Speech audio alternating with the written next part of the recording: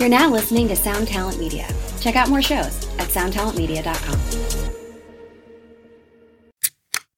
This is the Jabberjaw Podcast Network. Visit jabberjawmedia.com for more shows like this one. Hi, this is Paul Phelps, co-founder of Outer Loop Coaching and outerloopcoaching.com. And here this week, I'm going to talk with you about who wrote the songs. 3 methodologies that I could recommend for deciding what percentage of the song is owned by who in the songwriting credits. This can be a huge part of what breaks up bands. So it's great to make decisions now early in the career when these decisions are cheap, rather than later on when they can get very, very expensive.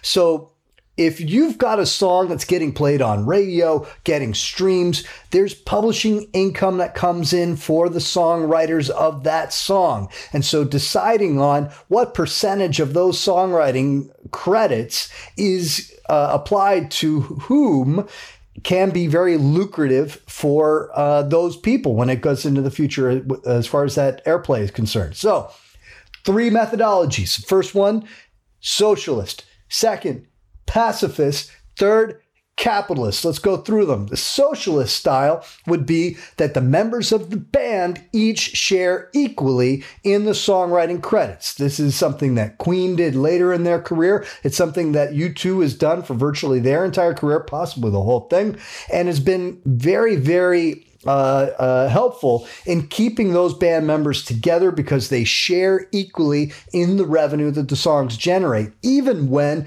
only 1 or 2 of the people in the band actually were the ones who wrote the song. Second style, pacifist. If it's like giving a participation trophy, if you were part of the creation of the song before going in the studio, or maybe even if the song changed and adjusted while in the studio, if you were part of that participation, then you get credit for the song. Now that percentage may be completely equal for everybody. There may be some sort of little extra for coming up with the verse and the chorus with the melody, and a little less for just coming up with the drum beat and that sort of thing. But if you take part in the writing of the song, you get a credit. That's the pacifist style, and is a way that a lot of people do it. Now, the third style is very popular, especially with when bringing in outside songwriters and that sort of thing, and that's the capitalist style. So if everybody who has actually contributed to songwriting, meaning the chords, the melody, all the important parts of this, what makes the song, those people get percentages based on how much of that actually is theirs. Now, there can be a lot of negotiation that goes into this, especially when there's money involved, but it's a great way to try to actually get the people who are contributing songwriting and working on writing the songs to actually continue to do so, because there'll be financial reward for doing so. Now, one of those styles, whatever you choose to do, is something that you're going to want to do at least for each album that you record. For this album, we're going to do this style, this album, another, that sort of thing, or do it for your entire career. But the most important thing is to communicate to everybody in the band, everybody in the recording process, and everybody who is part of when that song is being created as to how much credit they are or are not going to get in the publishing. So consider doing that for sure, no matter what you do as far as determining songwriting credit percentages. All right, so thank you very much. Next week, what am I doing next week? Next week, we're going to talk about should you bring in an outside songwriter? That's what we're going to talk about next week. So this is Paul from Outer Loop Coaching, outerloopcoaching.com. Come to outerloopcoaching.com. We got a free ebook by Outer Loop founder, Outer Loop President Mike Mowery on the Music Manager Primer. It's a free ebook. Come down, come get it. And there's also a number of really great courses, including our Release It Right program, which has been huge and been helpful to a lot of different careers. All right. Thank you very much. Paul from Outer Loop Coaching.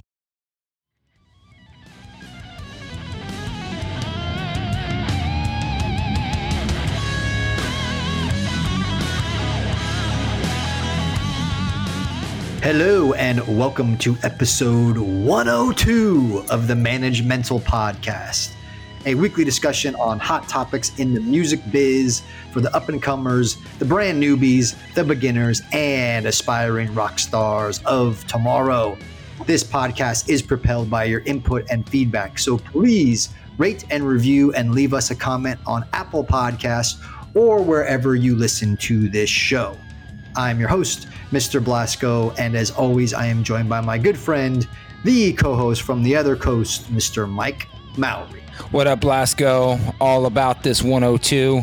So much fun rocking out on those episodes 100 and 101, and ready for another one, my man. Yeah, let's do it. In the last episode, we chatted about industry predictions for 2019. Those were really great episodes, so check them out if you haven't already.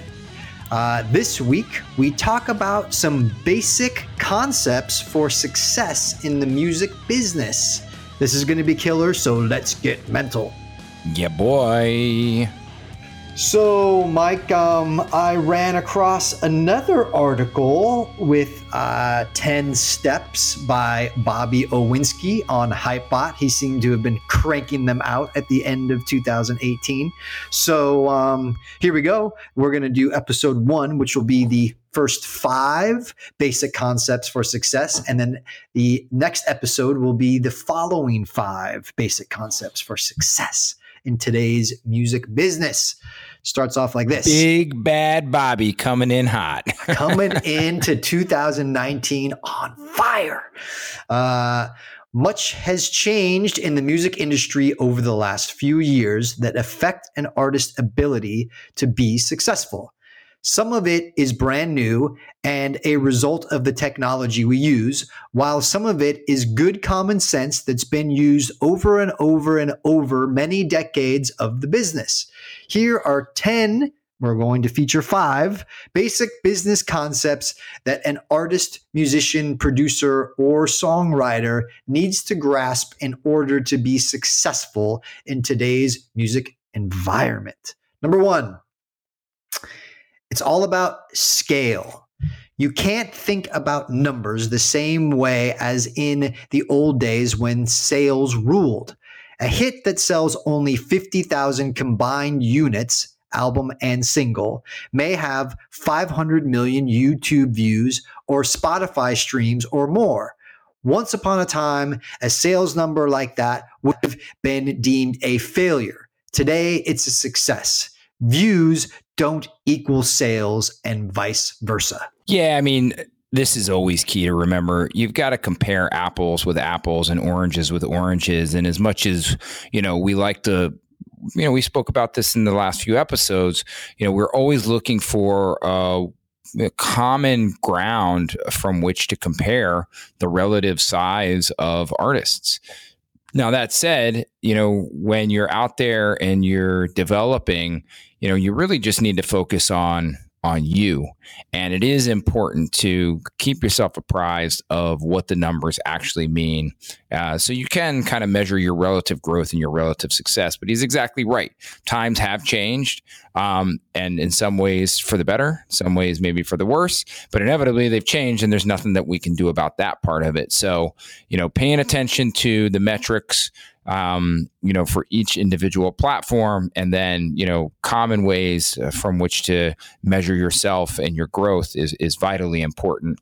And yeah, I would say is absolutely a basic concept for success. Yeah. And look, I will add this, since we're talking basic concepts and since we're talking to brand newbies, independent artists, 500 million YouTube views and 50,000 sales are, maybe a little out of reach at present. So don't be daunted by those numbers. But I think what's important here is to focus on your metrics, even if they're small, right? It's a matter of detecting growth. And I'll give you a very quick example. On my Instagram, I've been running a little experiment based on some things that I've read. And one of which is like, post photos of things that you notice get the most likes, post photos and stick to that content for 2 weeks and see if that grows your engagement, right? Now, unfortunately for my Instagram, photos of me get more likes than photos of my cats. And I would prefer that photos of my cats got more likes. That way I could post more photos of them and less photos of myself. So it feels less gross, on some level. However, I'm rolling with the experiment. And here's what I've learned. So my photos in general get somewhere in the neighborhood of like 400 or 500 likes, right? It's not crazy, but I've got like 30,000 followers. But so I've noticed that certain, like if I post a video or a certain photo, I've noticed that those were getting in the thousands of likes. And I was like, okay, well, I'm going to do more of that. I'm going to pay attention to my metrics. I'm going to pay attention to my engagement. So today, as a matter of fact, I posted a photo that I thought was going to get a lot of likes. And what's important to note too is that with Instagram algorithm, your first 15 minutes of your post is the most important, and that's going to dictate how the post is going to do, apparently. So in the first 15 minutes of this post, I only had like 85 likes. And I was like, oh, that's interesting. This must not be catching for one reason or another. It might be because on the photo there was a watermark and maybe the algorithm detected that as like some type of advertising or something. I'm not really sure. Either way, it wasn't hitting. So I deleted it and I posted a different photo that I thought would be engaging. Sure enough, in the first 15 minutes, I had 385 likes and now it's well into the thousands, right? So anyway, long-winded point here, but I think that I'm taking this term to be all about scale is pay attention to your metrics, pay attention to what works. Eventually you'll get there to the 500 million YouTube views, but you got to pay attention to the first 100, first 1,000, first 100,000, right? Pay attention, listen to what your fans like, because that's the good thing about all this is that people now tell you what they like. And if something isn't working, delete it, start over. Yeah, that's awesome. Number 2, the scale is not the same. In the past, 1 million of anything was considered a large number and meant you were a success. Today, anything with that number hardly gets a mention, as it takes at least 10 million streams or views to get a label or manager's attention. 50 million is only a minor hit, while a major hit is in the hundreds of millions. Yeah, and of course, this makes sense. I mean, in the past, the way that numbers were measured was by you actively had to do something. Usually that's, part with, cash.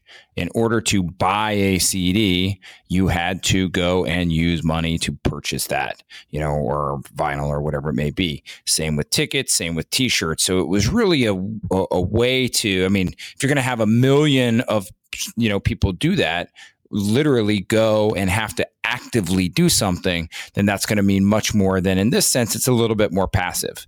Yes, people have to actively pick up their phone or whatever it is. And, if we think from the last episode where they're yelling to their smart speaker, hey, whichever it is, play such and such song. It's less of an active thing. And the obligation to part with cash each and every time that something is measured isn't there.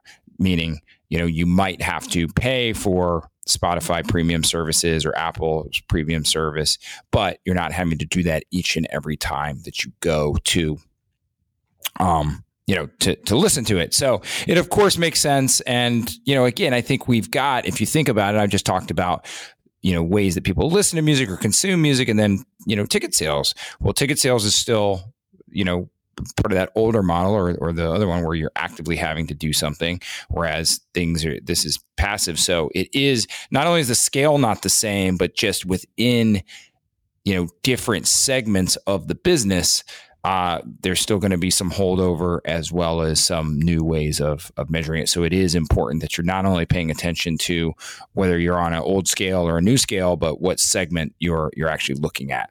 Mike, I'd like to refer to this as digital inflation, meaning that over the years, YouTube hasn't gotten less popular. It's gotten more popular. And as it gets more popular, more people subscribe to it and more people use it. So in the event that when 1 million streams was significant, it makes sense that over time, as the platform gets bigger and more readily used, that 10 million is now the new 1 million. So, and that's going to change, right? Eventually that's going to be 25 million and it's going to be 50 million. And that's just the way that it rolls. But it's in context, right? But like, look, let's not get crazy here. I mean, I personally still think that if you're a brand new band and you can score 1 million views of your video, that's pretty good. Agreed. Yeah, it's definitely a great start. That is still pretty good. And you are getting my attention at 1 million views. You know what I mean? I don't think here that, it's only at the 10 million marker that labels and managers are paying attention. I'm still paying attention. If you've got 1 million views or you got 1 million followers or you got 1 million fucking anything, I'm paying attention. So, don't anyone listening, don't go like, oh my God, 10 million is the basis for when someone's going to notice me. No, that isn't the case. It is going to have to be a significant number.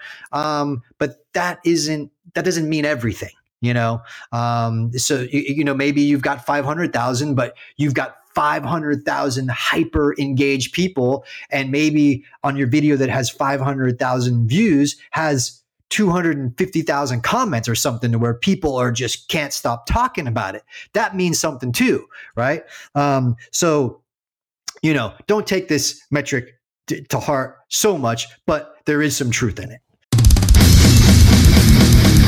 Ready for a head-bangingly good time? Dive into the world of heavy metal with the Brutally Delicious podcast. Here, we don't just talk music. We welcome you into our heavy metal family. Join us for candid chats with legends and rising stars. We go beyond the typical interviews, exploring raw emotions and the life-altering impact of heavy metal. So whether you're a diehard metalhead or just curious, join our family and let the headbanging begin with the Brutally Delicious podcast.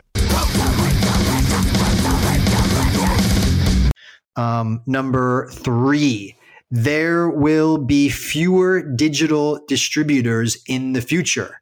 It's an expensive business to get into and maintain. So in the near future, there will be a shakeout that will leave far fewer digital competitors. Don't be shocked when you wake up one day to find a few gone. Yeah, I mean, this almost doesn't seem like a basic concept. It seems more like, on our last episodes where we covered predictions. That said, I don't think he's wrong. We talked about, Spotify and Apple being more the Cokes and the Pepsis and whatever it may have been. So again, I think the concept that I would encourage, the basic concept based on this point is that's stuff we can't really control. Right. What we can control as artist managers and those of you that are out there listening, what you can control is making your product as good as possible, and having it fit within the confines of what people want to potentially hear. And, as Blasko dubbed, the streaming edit, I believe, was the term that you coined for us. So we can look back and, I'll give credit to where credit is due. But, if shorter songs are what's going to, be is going to emerge, then paying attention to that sort of stuff. Yeah. And look, if anything here, maybe the basic concept is focus your attention on platforms that are winning. Don't, knowing that eventually some of these things are going to burn out, don't spend a lot of attention on maybe any of these secondary streaming sites. I would spend a lot more effort on Spotify than I would on, say, I don't know, Pandora or something. But that's just an example. So that's what I pull out of this one, I guess. Got it. Number 4, it's all about what you can do for other people. Promoters, agents, and club owners are dying to book you if they know you'll make them money. record labels are dying to sign you if you have an audience that they can sell to. Managers will want to sign you if you have a line around the block waiting to see you. If you can't do any of the above, your chances of success decrease substantially. Yeah, we've always talked about, at least from the managerial perspective, and I think this applies across the board to industry professionals. I mean, it's where can we come in and add value? Where is it that we see you've gotten to a point that it makes it, worthwhile for us to come in and add whatever it is, our experience, our resources, you name it, our connections, and be able to take you from a place where, you've already proven that there is an audience for you and be able to amplify that audience. And I think that is one of the most basic concepts in today's music business. And this is a home run of a point here. Yeah. I mean, look, there is a lot of truth in this. And you got to have some value. I mean, in this day and age, a game changer, someone that can change your life, someone that can change your career, right? And give you a career in this business can look at your numbers and will think to themselves, there is a fan base here or there is not a fan base here. And if there's a fan base here, I know what to do with this because there's fans. And if there isn't a fan base here, I don't know what to do with this because I don't know how to create fans. If the band puts their music out there and people don't like it, we only do the same thing. And what can we do differently than they're doing? They're putting it on the same places that we all have access to, right? So there is some truth to it. There's a lot of truth to it. Doesn't mean that maybe you're part of some super niche genre and there's underground labels that are all about it. And it's not about a line around the block to them. It's about playing to a club to 50 people and selling 1,000 records at shows or whatever. You know what I mean? There's different scale for different size genres, right? And scenes or whatever. I've got a band that occasionally asks for my advice, and I have no idea why, because they never take it. And so, but I feel they're friends. So I feel, obligated to give them advice while they're asking. And this is one of those things where this is relative to them in that, they're like, and they constantly put themselves in a situation to where like, man, we need an agent. We need an agent. Like, you think so-and-so will take us as like a band on their roster or whatever. And I'm like, I go, you have to be in a position to have a line around the block, for instance, like they're saying here. And I use it metaphorically. And he's like, oh yeah, like, can you see if there's any buy-ons for us? And they want to buy onto tours and they want to be that. And I go, look, man, I got to tell you that as soon as you become the buy-on band, no one is really all that, like, no one's really thinking that they're giving you much respect, because you're now putting yourself in a position of you're the buy-on band. And you can't think that if you're only valuable to them, to the band that you're giving money to. That's why they're responding to your emails, but you gotta, you have to be careful. Anyway, my long-winded point here is you have to be careful about what you do, and don't be concerned by, oh my God, we don't have a line around the block yet, or we don't we're not making ourselves money yet, therefore we can't make anybody else money. These things will happen in time. You do have to get there, but be careful. I think that's my point.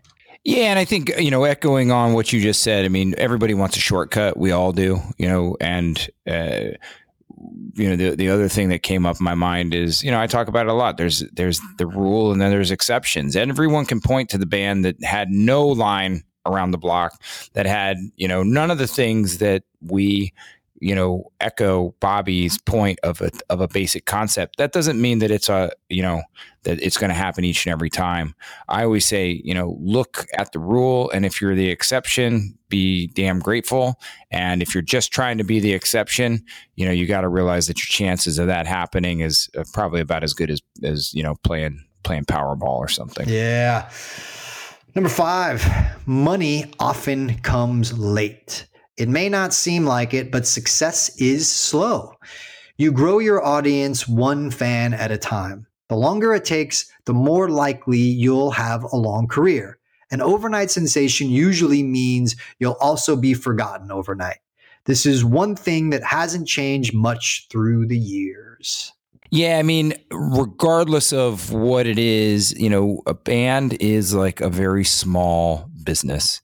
And, not only does money come late, even when it starts to come, and indicators of other portions, of your career that are looking like success, there's a lag between when that happens and when the money comes. Take, for instance, I've got a client that, had a release come out fourth quarter of last year, did incredibly well. Other signs that we are looking for are pointing that the artist is going in the right direction. But inevitably, as I've seen with plenty of other artists that I've been in at this stage, there's going to be a lag, sometimes, a year to a year and a half between when, that first real indicator that we've arrived, because, more things have to build from there, so that the time period between when that indicator appears and when the financial reward actually manifests is going to take some time. And I think that's one of the hardest concepts, for artists, especially those of you that, you didn't get into this business. You didn't get into music in order to be in the business. So I think just if you feel like you're doing it right and, you're getting indicators that you are doing it right, understand that there is a lag. Things do take time. And if you're able to be patient, then, the rewards do eventually come. Yeah, man. I mean, you got to measure your success by how much music you make, not by how much money you make, not in the beginning. In the beginning, it's all about measuring your success on music. Do you have a band together? Do you guys rehearse? Do you write? Do you play shows? How much time are you spending on your music, right? In a week? Are you rehearsing, booking shows, showing up to shows, going on the internet, getting followers, selling merch, building a merch store, selling merch? Measure your success and how much time that you can put into music. And then, and only then, will the money come. But if you're getting into this business with the intent of how much money I can make as opposed to how much music I can make, you are fucked from the beginning, because you have to get in this business because you're passionate. I think if anyone listened to my A New Level podcast, the one thing that you can pull out of everyone that I interviewed is that the common thread is passion. And they all got in this business because of their passion for the music, not because they thought this was going to be some get rich quick scheme. And you know what I'm saying? Yeah, I've heard you say that in the past on the podcast, measuring by the music over the money. And I think that's amazing, and something that really is understated. And so I appreciate you bringing that up. And you're right. I mean, when you did those episodes, you interviewed some amazing people. If you guys haven't heard that, go check it out. It's on the Jabberjaw Media Network page. And it's 10 fantastic interviews that Blasko did with, top level, industry professionals. And you're right. They talk about how they got into it for the right reasons and they were able to make it work. And I think that's a really, really amazing point. And that is the most basic of all these concepts. Why are you doing this? If you're doing it just to get rich, you and I have both mentioned tons of times, there's other industries and other ways that have a higher success rate and probably, a better return on investment. You got to want this. And, if you want it, you do things right, you do them consistently, and you catch a couple breaks. That's when you get yourself into the position that you actually are starting to make some money off of it. Yep. And he wraps up the article like this. I'm sure you'll agree that the music business is both exciting and invigorating in its current form. It's not dying and it's not wilting, unlike what you'll hear and read from the old school naysayers.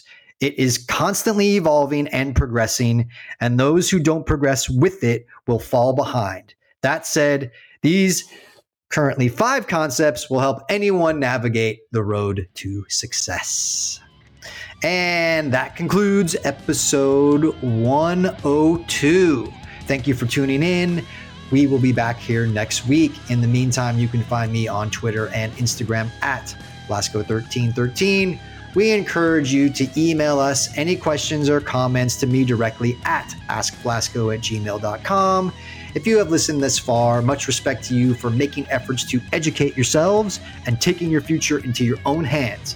Mike, any final parting thoughts? You guys can find me on Twitter and Instagram at Mike O'Loop. And if you are looking for a way to get a competitive advantage in this crazy thing called the music business, don't hesitate to check out outerloopcoaching.com, where you can download my free music management primer, as well as look at a couple different courses that we offer. So, Blasco, thanks again for a fantastic episode. Our boy Bobby coming in hot in 2019. Mr. Hypebot himself, Bobby Ozwinski.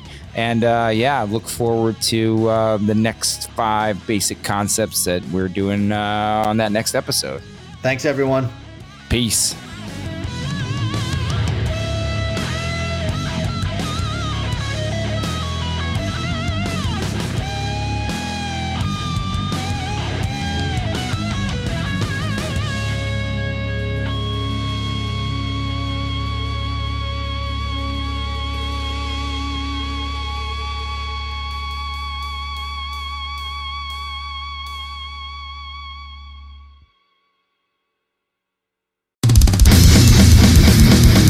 Ready for a head-bangingly good time?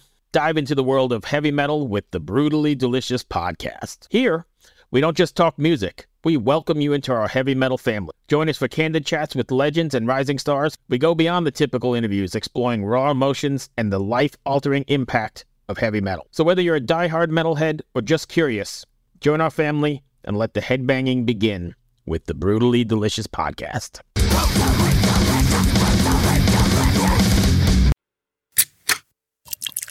This is the Jabberjaw Podcast Network.